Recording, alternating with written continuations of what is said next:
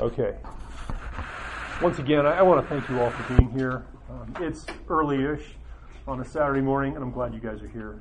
And I want you guys to remember that the benefit that it is for the whole body for you guys to be here. What happens is not just limited to these four walls when we're here. When we get here in the morning and we fellowship together, and we learn about one another, and we talk together, we learn together, and we share the word together, we take the fruit of that out of this place, back into our homes, and the fruit of that comes back into this church tomorrow.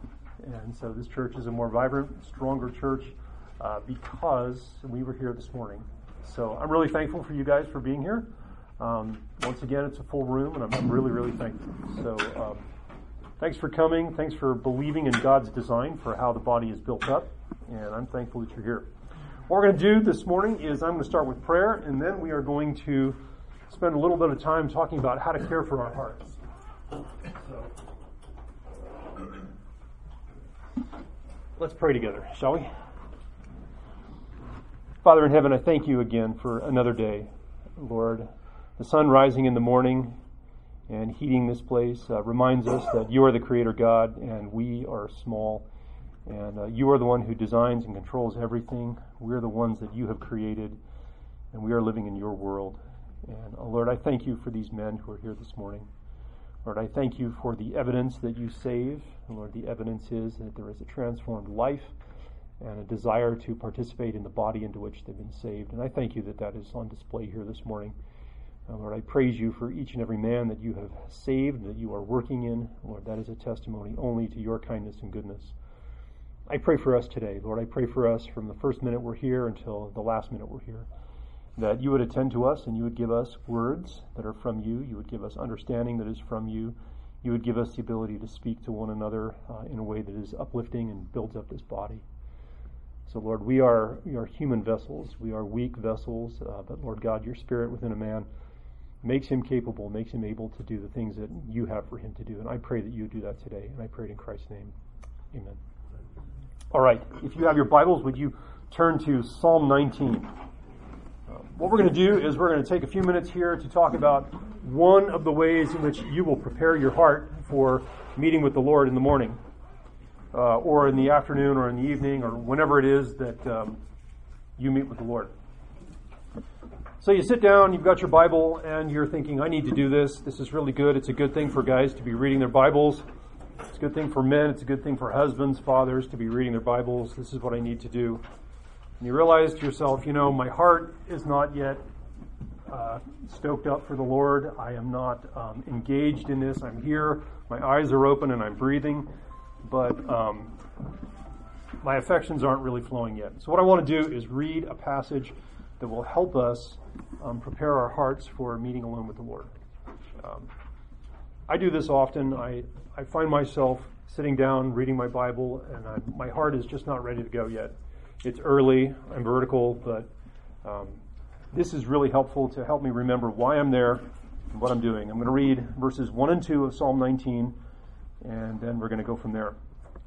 The psalmist writes, "The heavens are telling of the glory of God, and their expanse is declaring the work of his hands. Day to day pours forth speech, and night to night reveals knowledge." So what I have in front of me is God's testimony to me that he is able to create the world. He did create the world, and he put his own glory on display in creation. The heavens are telling of the glory of God. Their expanse is declaring the work of his hands. All you have to do is look up. All you have to do is take your eyes off of yourself and look up, and you will see the glory of God, because God is telling of his own glory in the heavens, in his creation. And he does so during the daytime, and he does so at nighttime. In the daytime, we have the ability to see that we have the ability to see God's size and his impressiveness. We learned last time that God's glory relates to his weightiness and his impressiveness and his splendor and his majesty. All you have to do is look out and notice that there is no end to what you can see, no end to the distance that you can see. And you can see that that speaks of God's glory. It declares the work of his hands. Every single thing that we see, that we can't even see, is created by his hands.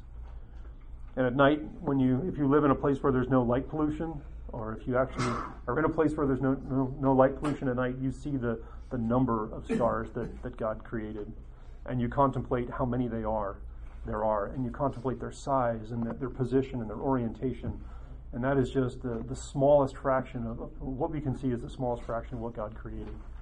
And so it is really good to just stop and remember the magnitude, the size, the dimension, the temperature, the positioning of all that God has created, and that those things put His glory on display. Just to ponder that the size is beyond our ability to comprehend, the temperature, the color, the positioning, it's just beyond our ability to comprehend. And all of that is telling us that God is a God of glory. It's declaring it to us. What I'm going to do then is I'm going to drop down to verse 7. We're going to read verses 7 through 11. And this is where I take God's glory and I move into why I'm actually reading my Bible. Starting in verse 7. The law of the Lord is perfect, restoring the soul. The testimony of the Lord is sure, making wise the simple. The precepts of the Lord are right, rejoicing the heart. The commandment of the Lord is pure, enlightening the eyes. The fear of the Lord is clean, enduring forever. The judgments of the Lord are true. They are righteous altogether. They are more desirable than gold, yes, and much fine gold. Sweeter also than the honey and the drippings of the honeycomb. Moreover, by them your servant is warned. In keeping them there is great reward. God is starting himself and explaining himself in the beginning of the psalm by saying, I have a glory that is beyond your ability to comprehend. Now, I am giving you a law. I'm giving you a law that is perfect. And the perfection has benefits, and that is that it restores your soul. I need to tell myself the reason why I'm here in the morning is because my soul needs to be restored. When I read God's word, my soul is restored. When I don't read God's word, my soul is not restored. The testimony of the Lord is sure. It makes the simple man a wise man. I know from my own life how simple I am. I know how frail I am, how feeble I am, and how incapable I am. And God's word and the principles in his word make me a wise man. That's why I need to be reading this word. So I'm telling myself, okay, this is why I'm sitting here. I'm sitting here because I don't have the wisdom on my own.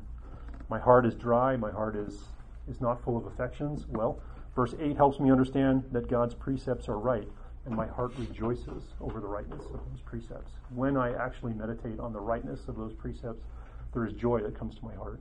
That's why I'm here this morning. The commandment of the Lord is pure. It enlightens my eyes. I have a very small ability to see things for the way they really are, see things as they really are. But when I meditate on the purity of God's commandments, that there's nothing adulterating God's commandments, and I embrace those myself, that gives me the ability to see the world the way it really is. Oh, and after that, when I spend time alone with the Lord, I gain a reverence for the Lord, a fear of the Lord. That's why I'm here this morning. Because apart from taking God's word into my mind and into my heart, I am just not going to fear God the way that I need to. I'm not going to have a reverence for him unless I'm reading his explanation of himself to me. So and I see that, and then I realize, that God's judgments are true. They're righteous altogether. That when the Lord determines what is right and what is wrong, there is truth to that. There is rightness in that. So when I'm reading his word and I'm reading what he says is right, it is right. And I need to remind myself of that because I don't have the ability to discern what is right on my own. And then I read down and I see, that this is actually the most desirable thing that I can be doing right now. There is nothing that is better for me. There is nothing that's more profitable for me than actually taking God's instructions and putting them in my mind and allowing that to sink down into my heart. So what I want to do is just help you understand that that is one way that I use to prepare my heart for reading my Bible. Because I've spent many years reading my Bible, and at the end of my time in the Word, I realized I don't really even think I engaged with God in this. I might have read several pages, I might have read a passage, I might have read it more than once, but I haven't really engaged with God. Psalm 19, when I walk through this, just takes me 30, 40 seconds to do it, maybe a minute to do this and meditate on this. This helps prepare my heart for a meaningful time with the Lord. It helps prepare my heart for engaging with his word and remembering why I'm before his word. So the thought there is that perhaps that's helpful to you. If that's helpful to you, praise God. If not, if you have something else that works real well for you, that is wonderful. Share that with the other guys in your discussion group throughout the year. And the goal here is to help us have times alone with the Lord that are more beneficial to us, so that we can be a greater benefit to our household and then to this church and beyond that. So praise God. So that is what we have for our disciplines this morning. What we'll do now is we will break off into our discussion groups, and we'll be back here at about 5 till 8, and we'll teach until 9. Thanks. All right. Whenever we handle God's Word, I know my own weakness. I feel my own smallness. I feel my own inabilities. So let's go to the Lord and ask Him to help us comprehend His Word and understand in the way that He intends us to. Let's pray. Father in heaven, thank you again for these men. Thank you for the opportunity that we have to come together and to gather around your word. Thank you for the teaching of your word, Lord, that you're a God who actually communicates about yourself. Lord, you could have created this world and not revealed yourself and not communicated, but you chose to communicate to us in written form, and today we have that communication in our own language. Thank you for that, Lord. Thank you for the gift and the treasure that your word is. I pray that your word would guide us and help us today as we spend time together. Lord, I pray that the things that men take away from this time together would be your truth. It would be your word. It would be principles from your word that can help us. So, Lord, we pray that as we discuss the way that you save people, that you would receive the glory, that all of the focus and the attention would be drawn upon you. And, Lord God, that this place would be a stronger church because of it. And I pray in Christ's name. Amen. All right. Okay, if you have your Bibles with you, would you turn to Romans chapter 8? Romans 8. So what we're going to do is we're going to have our pamphlet here. We want to have that close at hand because we're going to be looking at the left side of this and the center section of this. And you also want your notes, and somewhere you're going to find your Bible. So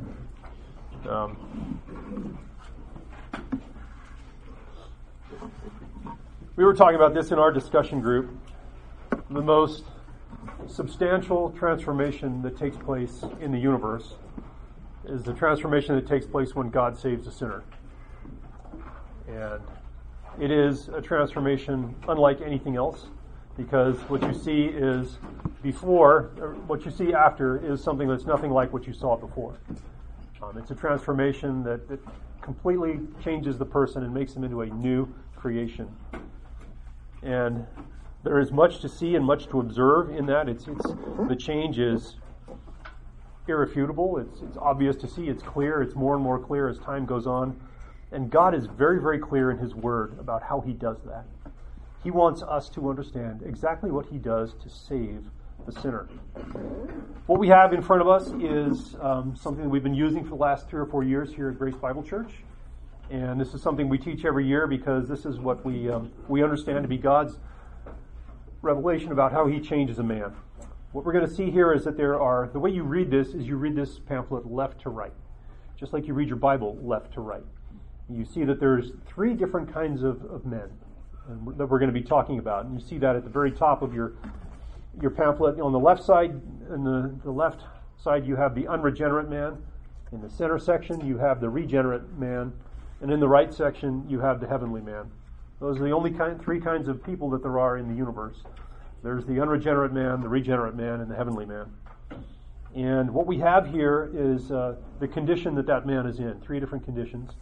What you have here is an event that transfers a man from one condition to the next. And what transfers the man from unregenerate man to regenerate man is regeneration. And you see that at the top of the left section. And then when you see the transition from the regenerate man to the heavenly man, you see another event that transitions the man from the one condition to the next, and that is death. And what we're going to do is we're going to go through the first 2 sections of this week, and we'll go through the third section next time, the transition to the third section and the third section next time. A Christian only comes to understand who he is in Christ and how he came to be where he is when he has a proper understanding of the kind of person he was in his natural-born condition. You truly only understand how salvation came about to be when you understand the condition into which you were born in this world. And so what we're going to do is we're going to go to Romans chapter 8 and take a look at the unregenerate man. And the single statement the phrase that can summarize the unregenerate man is without Christ. He is without Christ, and he is in an unmixed, sinful condition. Homogeneous, sinful condition. That's who a person is without Christ, and he is unrighteous. You'll see that there. And what we're going to do here is we're going to look at Romans chapter 8, verses 5 through 8, and we're going to see how we got to this. I'm going to read those 4 verses, and we'll make some observations on those, and then we'll look at the references here that we have in the left section, and then we'll walk our way through the key descriptions. So reading Romans 8, verses 5 through 8. For those who are according to the flesh set their minds on the things of the flesh, but those who are according to the Spirit, the things of the Spirit. For the mind set on the flesh is death, but the mind set on the Spirit is life and peace. Because the mind set on the flesh is hostile toward God, it does not subject itself to the law of God, for it is not even able to do so. And those who are in the flesh cannot please God. So what you see here in this passage is a contrast. There's the contrast between the unregenerate man and the regenerate man. At the beginning of verse 5, we see those who are according to the flesh. This is speaking of the former condition of man, the first condition of man. And the flesh here is not really the tissue that covers your flesh and your bones and your skeleton. The flesh here is that which is sinfully weak and falters before God. When Scripture talks about flesh, it talks about that which is sinfully weak and falters before God. And it loves to be in that condition. It actually loves that. It's not able to recognize that it's sinfully weak and faltering before God, but it loves the condition that it's in. And so to live according to that is to live by the standard of your own natural condition, to live by the standard of that which is sinfully weak and faltering before God. Verse 5 also tells us that that person sets their mind on the things of the flesh. Your mind is who you are before God, as a thinker, as a ponderer, as a meditator. What that person does is they take their thinking self and they set that according to the sinfully weak and faltering condition that they're in before God. So, the sinfully weak, faltering condition that they are in before God, they set their mind to that standard. That's what the unregenerate man does. And notice that there's no conflict between their mind and their flesh. Absolutely no conflict. Everything is in perfect agreement. The mind isn't telling the flesh to do one thing, and the flesh isn't telling the mind to do another thing. There is perfect agreement in the unregenerate man between his mind and his flesh, and that he's sinfully weak and faltering before God. It's really important that we get that is the condition into which a person is born. Verse 6 tells us that the mind set on the flesh is death. And we're talking about a spiritually dead condition before God, where all your thoughts only lead you to enmity before God. Spiritually dead, not spiritually alive. Ephesians 2:1 says, we were dead in your trespasses and sins. It means unable to move, unable to change, unable to change the way you are. Not only is the mind set on flesh death, but the mind set on the flesh is hostile towards God in verse 7. For it doesn't subject itself to the law of God. So not only is he hostile towards God, but he doesn't have any intention of subjecting himself to God's law. And at the end of verse 7 we see the reason why that is so is because he's not even able to do so. In that condition, in man's natural born condition, he has no ability to subject himself to the law of God. Authority over the man is something that the man does not want to subject himself to. So if you're a father of little children and you see little children disobeying you, the only authority they know in their life, that's because that's the condition they were born into. That's the evidence that man is unable to subject himself to the authority that God has placed over his life. And lastly, in verse 8, we read that those who are in the flesh cannot please God. So remember who Paul is talking about here. He's talking about a person who's in the flesh. He's unable to please God in all of these things because he's opposed to God, he's unwilling to submit to God, he's dead in his condition. That's the kind of person that he is. He's not able to please God, he's unwilling to please God, has no desire to please God. So when you take a person like this, you have to stop and realize that changing their environment won't actually change who they are at a heart level. Changing their environment won't make them able to please God. A new set of rules that they live by won't make them able to please God. Neither will a new job or a new set of friends or a different spouse. or a new church or anything else. None of those things will make a person able to please God. And the reason why is because none of those things address the true heart condition that's evident in the person from birth. They're powerless as long as one stays in that condition. So what we're going to do here is we're going to look at some of the references that we have in our left section here, the unregenerate man section. I'm going to read some scripture. And again, this section, and this lesson and the next lesson is going to have probably more scripture than most lessons we teach. And that's because we want God to inform us on how he saves a sinner. So reading more about the natural-born condition of the unregenerate man, Ephesians 2:3. Paul's writing to the church in Ephesus, and this is the church that he pastored for 3 years. He has a good relationship with these people. He is talking at depth with these people because he taught them at depth for 3 years. And he says in verse 3 of Ephesians 2, among them, the lost in the world, we too all formerly lived in the lusts of our flesh. Here's the part I want to focus on. Indulging the desires of the flesh and the mind, and they were by nature children of wrath. So notice here that the flesh and the mind have common desires. Paul is speaking of them as the same thing. We're indulging the desires of the flesh, indulging the desires of the mind. They're in agreement with one another, and we indulge them. That's what the natural man does. Whatever his mind intends to do, that's what he does. Whatever his flesh wants to do, that's what he does. Colossians 1, verse 13. Paul is writing to the church in Colossae, a church that he never actually met personally. But he writes and he says, God rescued us from the domain of darkness and transferred us to the kingdom of his light, the kingdom of his beloved Son. The domain of darkness is to be under the power of a created being who's superior to man. So man in his natural-born condition is in the domain of darkness.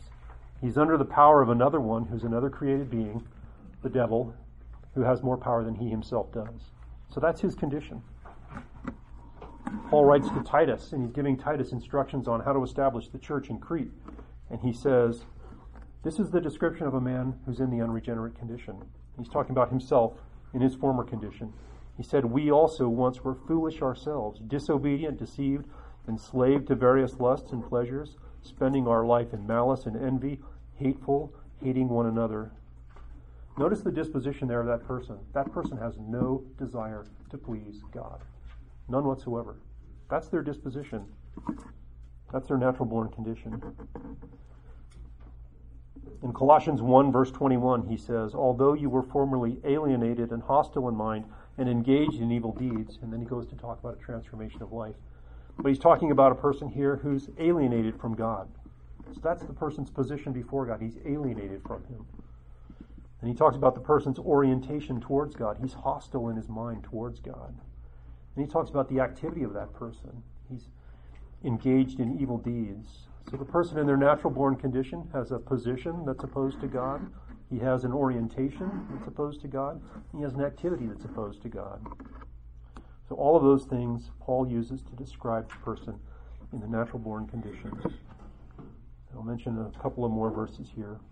I want to show you Ephesians chapter 4, verse 17 through 19. This is really helpful because this helps us understand the weakness of the thought process that's involved in the person who's in the natural-born condition. Paul is encouraging the church. The first 3 chapters of Ephesians is Paul's explanation of how God saves the sinner. The last 3 chapters in Ephesians is how the believer should walk in response to what God does to save. And so in verses 17 through 19 of chapter 4, Paul says, this I say and affirm together with the Lord, that you walk no longer as the Gentiles or the unbelievers walk, in the futility of their mind. So their mind is futile. Verse 18, they're darkened in their understanding. End of verse 18, they have a hardness of their heart. And then you look at the result of that in verse 19, is that they've been given over to sensuality. So there's a futility of mind in the man who's in his unregenerate condition. He has a darkened understanding. There's no light to his understanding. He can't see because there's darkness. He has a hardness of heart. He's not soft to anything that God is doing and anything that God is at work in. And as a whole, he's given over to sensuality. He's not given over to things that please God and that are honoring to God. He's given over to the things that are offensive to God. But notice that that's who he is. There's no function, there's no friction, there's no disagreement with his parts. All of him is oriented opposite and opposed to God.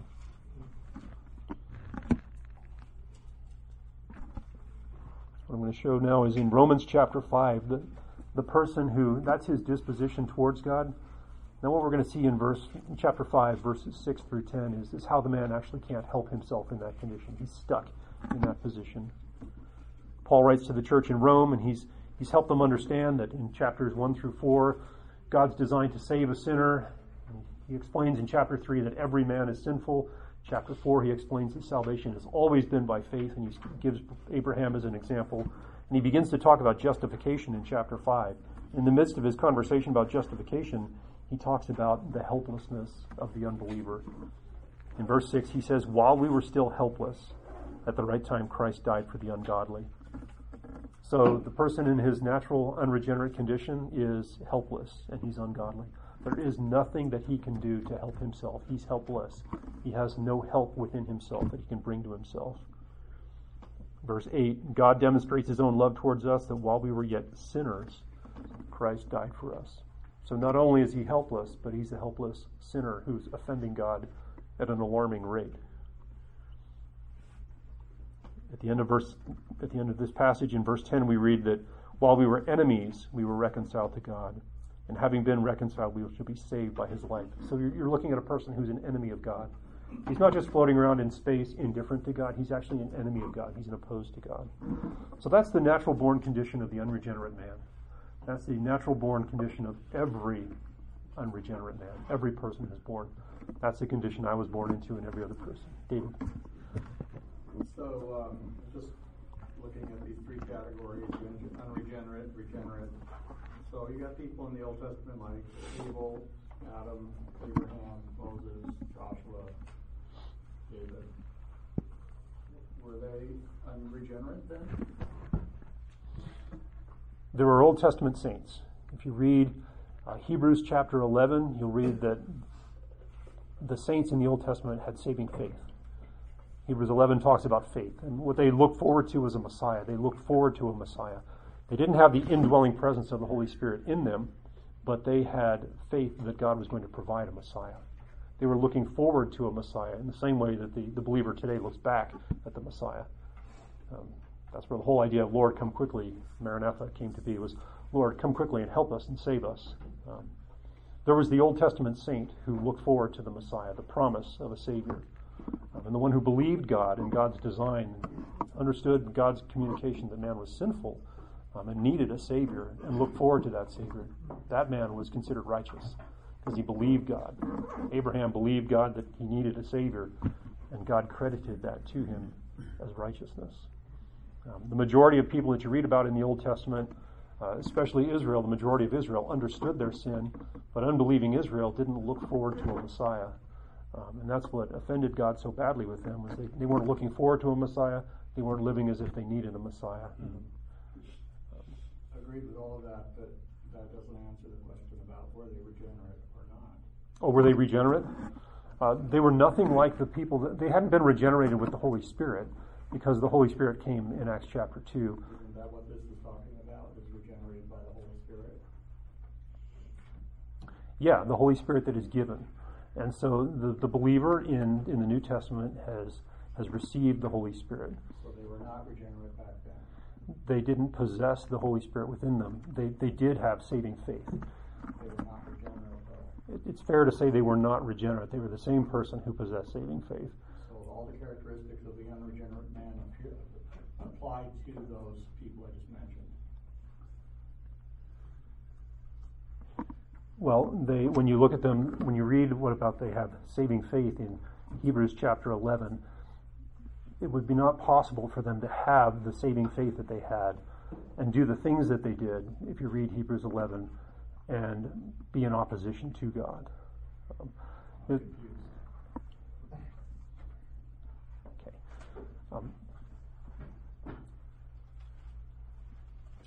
Fair to say that there was not an indwelling permanent presence of the Holy Spirit in them that would change them and make them, that would reside within them throughout their life, the way it is true in the present time, the present day, after Acts chapter 2. So there's like another category then?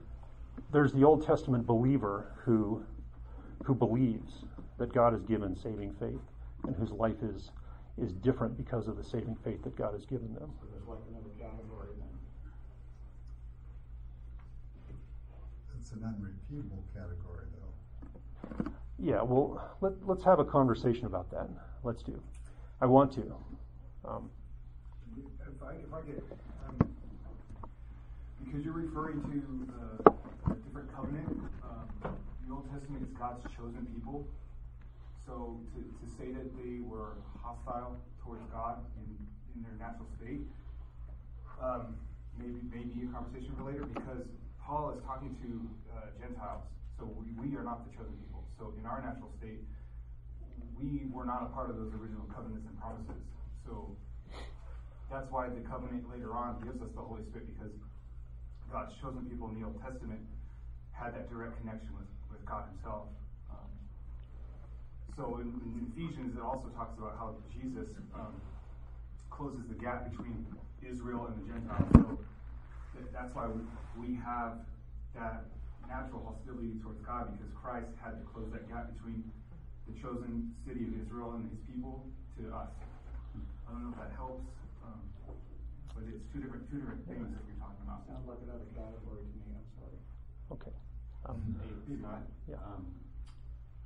And I don't see that as another category, but the Old Testament saints were looking forward to a Savior.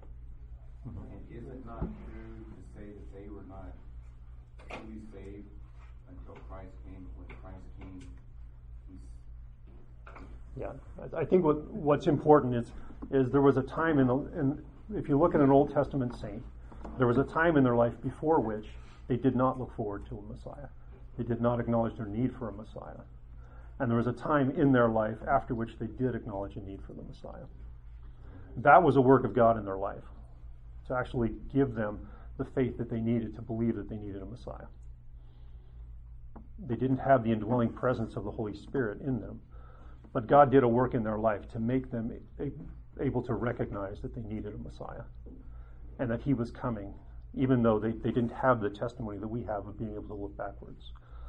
So that's the distinction between the Old Testament man who was not a believer and the Old Testament man who came to become a saint, was that God gave him the ability to believe he needed a Messiah. And that's the distinction between the person. He wasn't regenerated in the sense that the Holy Spirit made him new and gave him new life the way that we have today in terms of the indwelling presence of the Holy Spirit. But there was a time at which he did not look forward to the Messiah, and after some point in their life that they didn't look forward to the Messiah. Sorry, still sounds like another category to me. I'll stay quiet now. I appreciate the distinction. I do appreciate it. Thank you. And maybe there's things we can do to clarify that. But I do want to have another conversation. Thank you. Okay. All right, so here we are.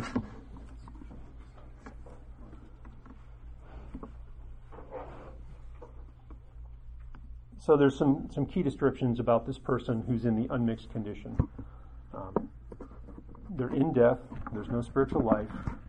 They're in hostility towards God. They're in rebellion against God. And there's no disagreement between the flesh and the mind. And here's the key, is that they're unable not to sin. Their life consists of running after sin. And they're unable to please God, and there's no internal fight against sin. They're dominated by and they're enslaved to sin. And sin rules over all their faculties. Sometimes it's very observable, and sometimes it's not observable at all. And that's what the New Testament calls the old man. And notice that there's no description of a transition between the transition into the unregenerate state from the regenerate state. When you look at this and you look at Scripture, you don't find Scripture describing a person becoming unregenerate. That's because that's the condition they were born into. That's the condition they were born into. The only change that comes about is if God actually changes them and makes them new and makes them a regenerated person. So that's what the man is without Christ. And so you look at how helpless the man is, you look at how opposed he is to God, you look at the judgment he's sitting under. That's a terrible place to be in. That's a place that he can't change himself. He needs a solution that's bigger than anything that he can do. And the only one who can accomplish that is God. Man can't accomplish that by himself. So what we're going to do is we're going to look at the regeneration event itself. So that's the brown portion here that sits between the left section and the center section, and this is the regeneration event itself. And the key term there is that God declares someone to be righteous.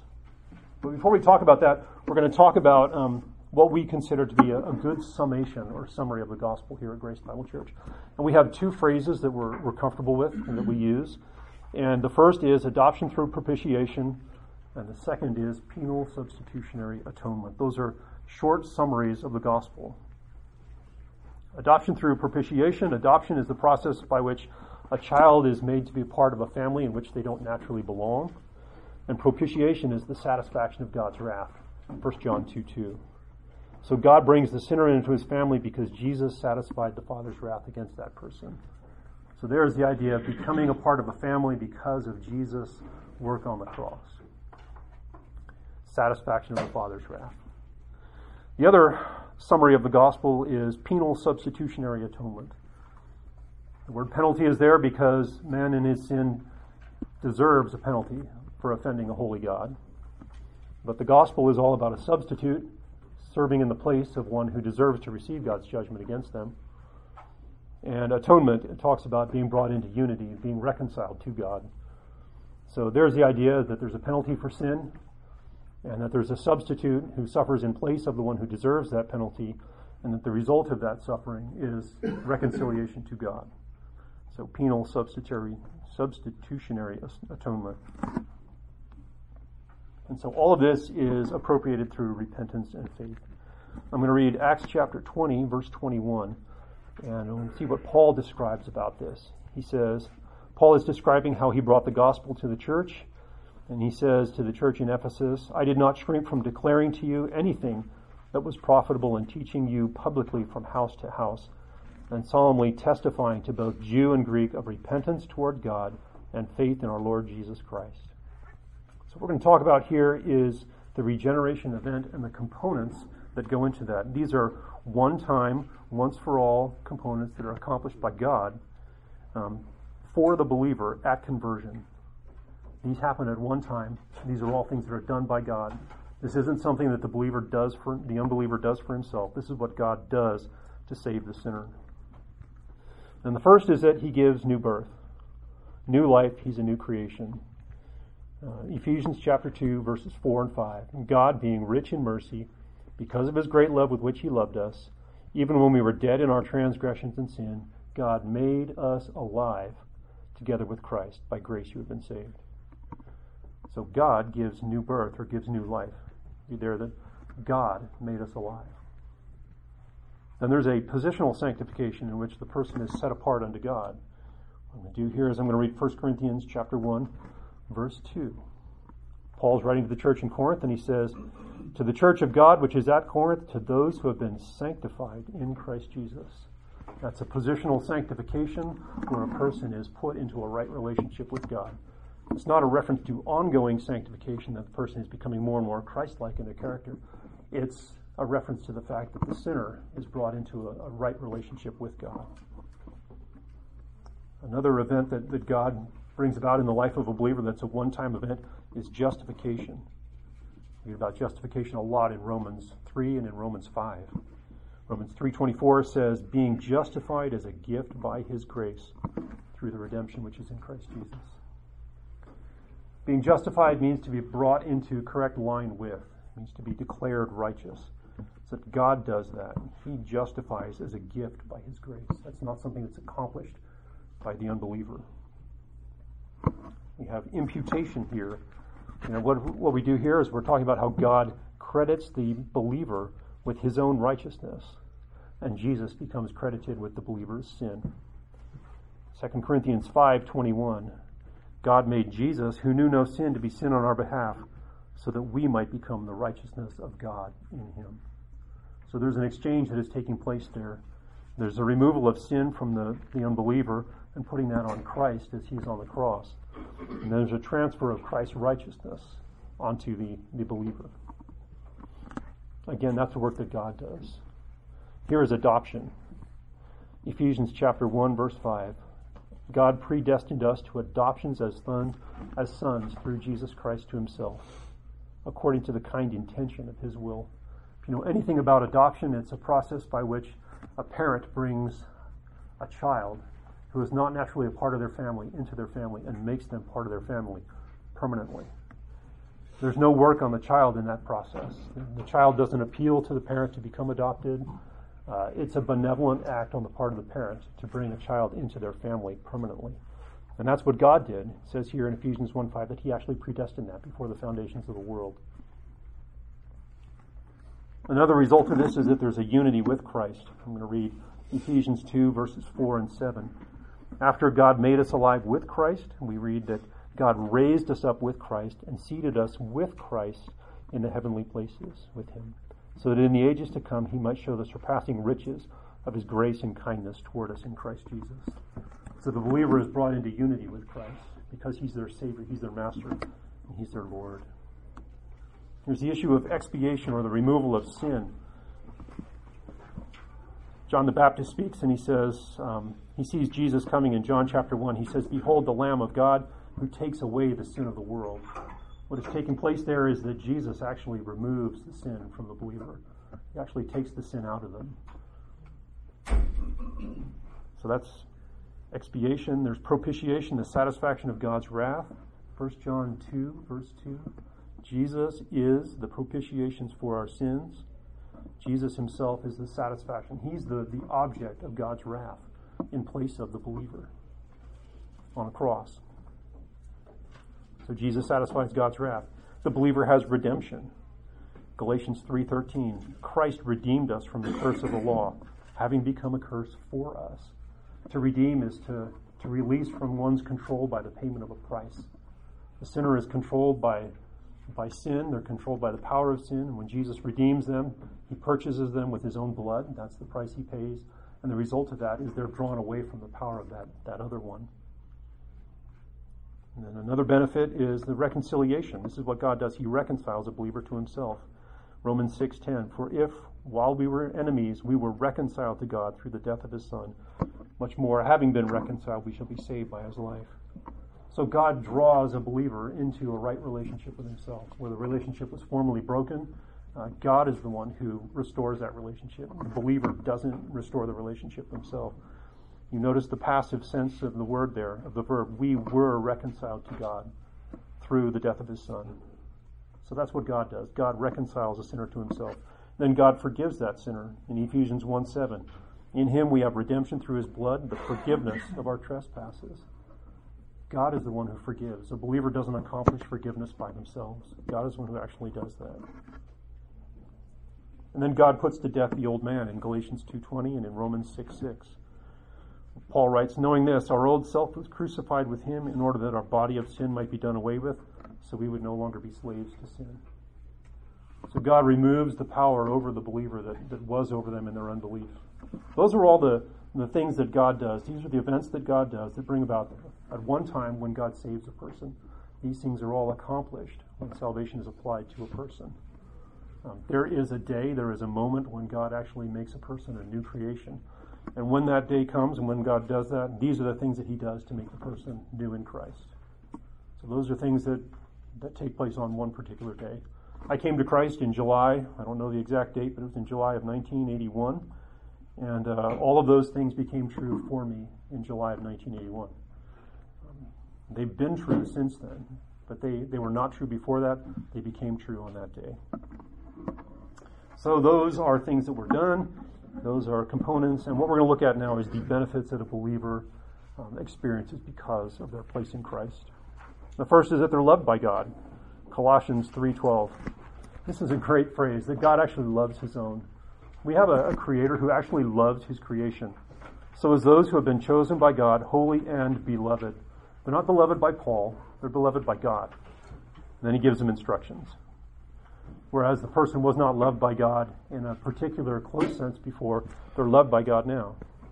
They're also indwelt by his Holy Spirit. In 1 Corinthians 6:19, do you not know that your body is a temple of the Holy Spirit? The Holy Spirit was not there prior. The Holy Spirit is there afterwards. Now they're indwelt by the Spirit permanently. And they're also indwelt by Christ. Galatians 2:20. I've been crucified with Christ, and it's no longer I who live, but Christ who lives within me. The Christian is now one with Christ. That means that Christ is in him. That was not the case before, but that's the benefit, that he actually has Christ. And when you think about what it means to be a believer, if you're talking to anybody who is not a believer, one thing you can tell them is that what I have now that I never had before was Christ. I have a relationship with Christ. And 1 Corinthians chapter 12, I'm actually a member of his body. I have membership in his body. 1 Corinthians 12:27, now you are Christ's body and individually members of it. Prior to regeneration, the unbeliever was not a member of Christ's body. After regeneration, they are. Not only are they a member of Christ's body, but they're also members of one another. Romans 12. So we who are many are one body in Christ and individually members of one another. We're all in the same body, members together with one another in that body. So there's a unity that comes about with believers. Another benefit is they actually have access to God. God has no obligation to hear the prayer of the unbeliever, but God actually grants the believer presence with him. In Hebrews 4, verse 16, therefore let us draw near with confidence to the throne of grace. The believer has the capacity, has the ability, has the confidence to draw near to God through the throne of grace. And they're under grace.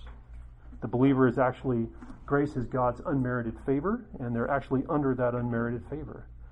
Paul writes in verses 1 and 2 of Romans 5, having been justified by faith, we have peace with God through our Lord Jesus Christ, through whom we have obtained our introduction by faith into this grace in which we stand. They stand in an ocean of grace, an ocean of unmerited favor from God, by virtue of the fact that God has saved them.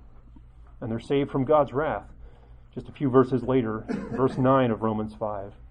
Much more then, having been justified by his blood, we shall be saved from the wrath of God through him.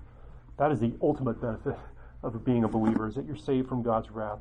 God's permanent, unending, unimaginable wrath. The believer is spared from that. The believer is unable to be separated from Christ. There's nothing they can do to be separated from God when God draws that believer to him. Romans 8. I am convinced that nothing, death, life, angels, principality, things present, things to come, powers, height, depth, any other created thing will be able to separate us from the love of God. So nothing can take them from the love of God, which is in Christ Jesus our Lord. And this again was a person who used to be an enemy of God, opposed to God, running against God, unwilling to submit to God. Now there's nothing that can separate him from God. And he has peace with God. The first verse in Romans 5 says, having been justified by faith, we have peace with God through our Lord Jesus Christ. Again, this is a person who was at enmity with God. There was no harmony with God. Now he has peace with God.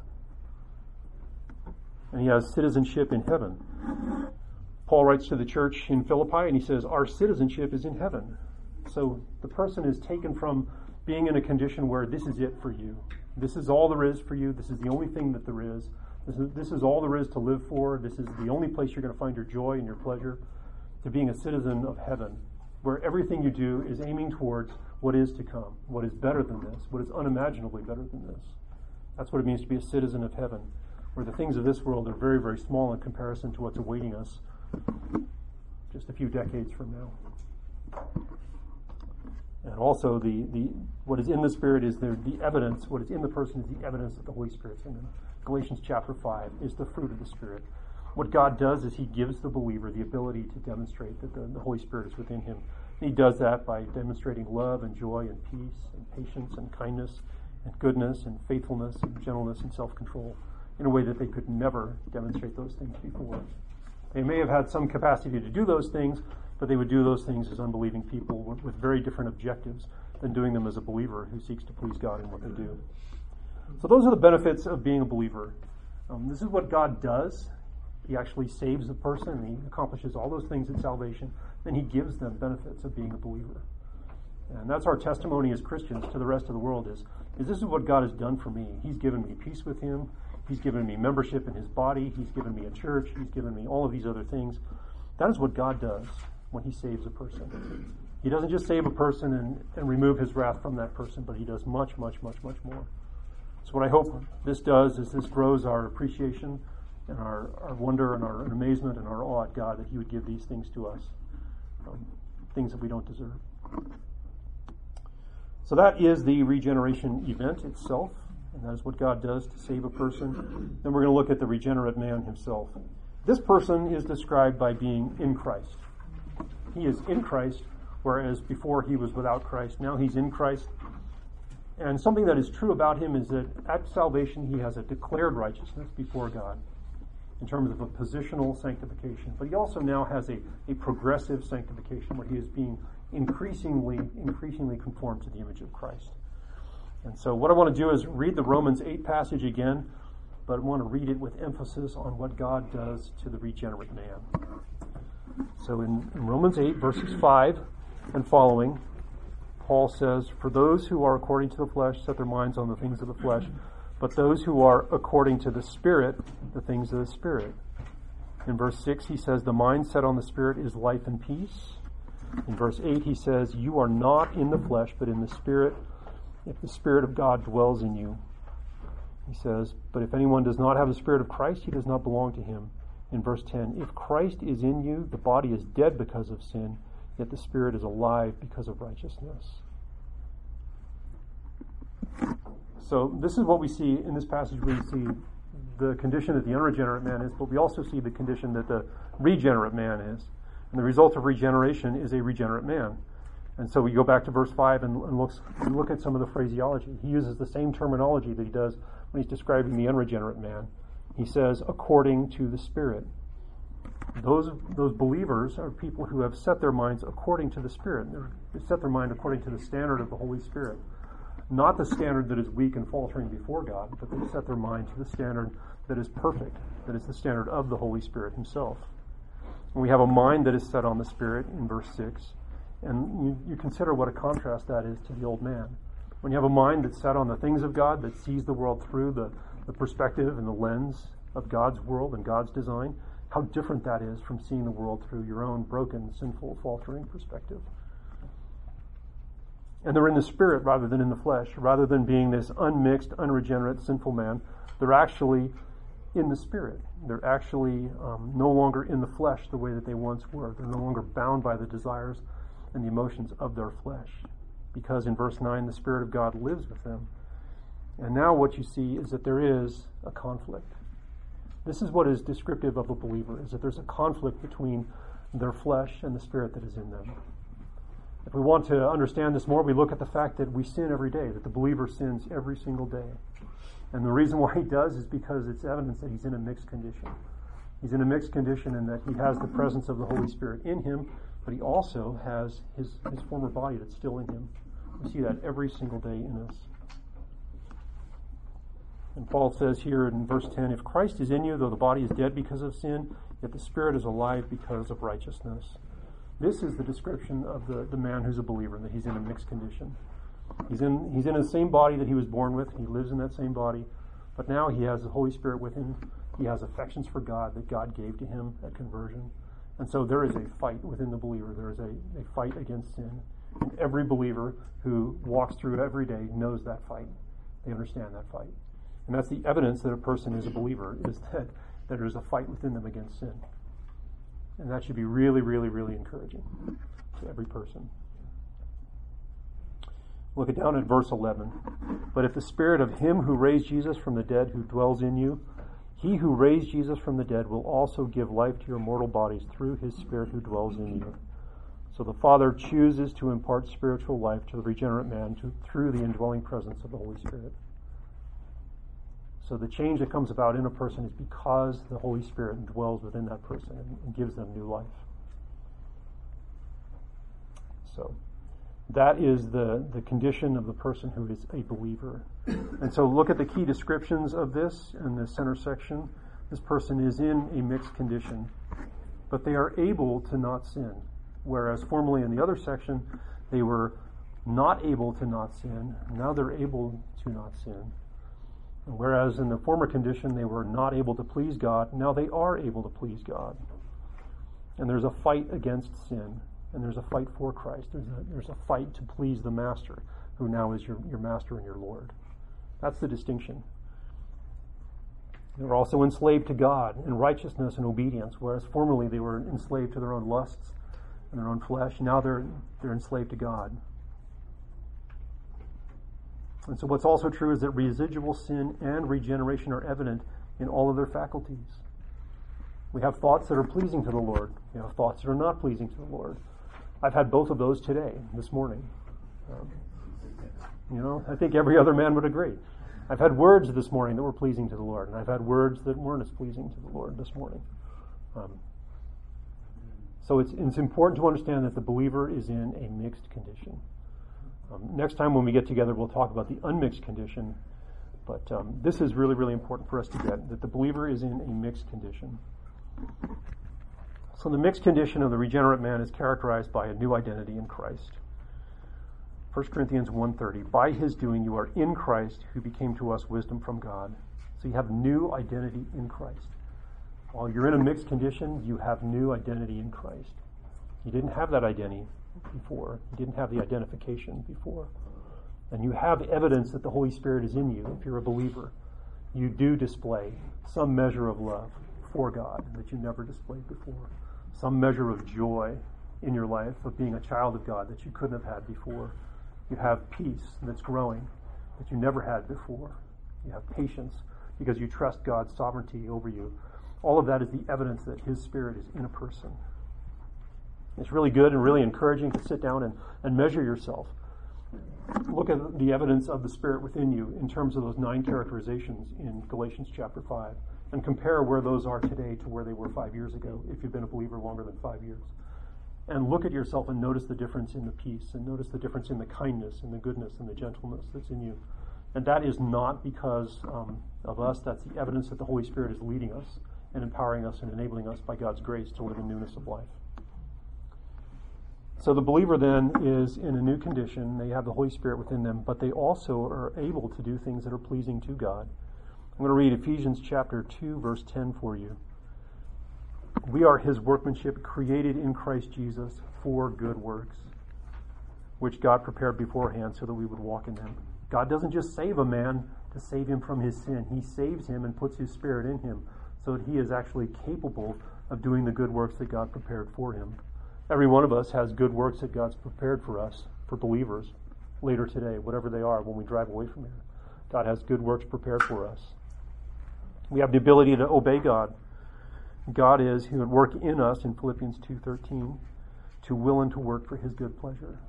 We have the ability to obey God. But we also have a proneness to sin. I know that in my own life. I've seen that today. Galatians 5:17. The flesh sets its desire against the Spirit, and the Spirit against the flesh. These are in opposition to one another, so that you may not do the things that you please. This is the characteristic, this is the condition of the believer. The flesh will always be there until they breathe their last breath. And the believer who's growing and growing and growing shows that more and more and more they submit to the law of Christ in their life, and they don't submit to their flesh and the desires of their flesh. And there's ongoing repentance in the life of the believer. In 1 John 1:8 and 9, if we say we have no sin, we're deceiving ourselves, and the truth is not in us. But if we confess our sin, He's faithful and just to forgive us. So there's an ongoing repentance, but there's also ongoing faith. We read Galatians 2:20 earlier. Paul says, the life which I now live in the flesh, I live by faith in the Son of God. The believer actually walks believing that what Christ did on the cross actually satisfies God's wrath against them, and that God has given them the ability to walk in new life, newness of life. So there's many, many more things there, and we don't have a whole bunch of time. But we do want to point out in 2 Corinthians chapter 3 that the believer is somebody who is progressing in Christ-likeness. They're progressing, they're growing. They're not stagnant. The believer isn't stagnant in what they're doing, that God is in them. Read this. We all, with unveiled face, beholding as in a mirror the glory of God, are being transformed in the same image from glory to glory, just as from the Lord the Spirit. So the believer is positionally saved, but they're becoming increasingly sanctified in the way that they live their life before God. And one of the key verses and the key attributes for a believer is now that they're actually no longer a slave to sin. Something that I hope every man in this room does before the end of their life is they become very, very familiar with Romans chapter 6. And they become familiar with the fact that we're no longer slaves to sin. That sin doesn't have rule over us the way that it once did. Paul says, our old self was crucified with Christ in order that our body of sin might be done away with, so that we would no longer be slaves to sin. For he who has died to his former self is freed from sin and sin's rule. Not sin's presence, but sin's rule. That's probably the biggest takeaway for today for the believer, is that they are free from sin's power over them. And when we were teaching through Romans earlier this year in chapters 6 and 7, it was really, really helpful to be reminded of the fact that the believer is the hunter. He is the one who is searching for the evidence of sin in his life, and he is putting that to death. Whereas before, when he was not a believer, when he was absent from Christ, sin was pursuing him, and he was losing to sin every time it pursued him. So the mixed condition, the regenerate man, requires God's relentless transformation of the believer. God changes the believer. He changes them day after day after day. But it also requires the believer's diligent pursuit of holiness. I want to read 1 Peter 1, chapter 3, 1 Peter 1, verses 3 through 8. And this is what the believer does when God changes them. It's not a passive walk, it's a very active walk with Christ. In 1 Peter 1, 3 through 8. And as I read this, I want you to notice what the believer does in response to what God does for them. Blessed be the God and Father of our Lord Jesus Christ, who according to his great mercy has caused us to be born again to a living hope through the resurrection of Jesus Christ from the dead. That's what God did. To obtain an inheritance which is imperishable and undefiled and will not fade away, reserved in heaven for you, who are protected by the power of God through faith for a salvation ready to be revealed in the last time. That's also what God does. He protects the believer. But this is the response of the believer. In this you greatly rejoice, even though now, for a little while, if necessary, you have been distressed by various trials, so that the proof of your faith, being more precious than gold which is perishable, even though tested by fire, may be found to result in praise and glory and honor at the revelation of Christ. And though you have not seen him, you love him. And though you do not see him now, but believe in him, you greatly rejoice with joy inexpressible and full of glory. The response of the believer to what God has given to him is perseverance, it's joy, it's obedience, it's faith that God will indeed persevere them and preserve them to the end. The believer is also wary of themselves. They're very suspect of themselves, knowing that they're in a mixed condition, knowing that their flesh will lie to them. Jeremiah 17 verse 9 says, the heart is more deceitful than all else and desperately sick. Who can understand it? The believer is one who understands that his heart will deceive him. He will lie to himself. So, those are the things that I want to leave with you today. The key descriptions is that he's in a mixed condition. He's not able to sin. He's able to please God. And there is a fight within him for holiness and righteousness.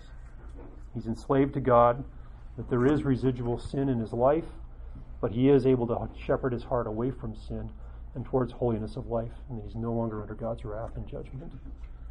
And next time what we'll do is we'll spend time looking at the transition between the regenerate man and the heavenly man.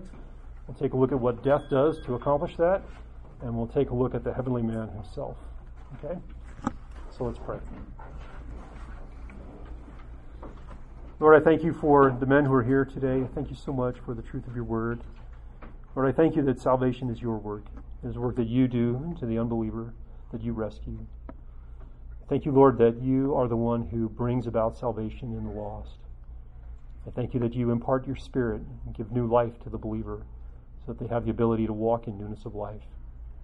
And I pray, Lord, that you would grant us understanding of that. Lord, that in our mixed condition you've given us the ability to be obedient to you. Lord, I pray that you would cause us to be men who are very suspect of the desires that are in us and are very trusting of your word and the goodness and the rightness of your word.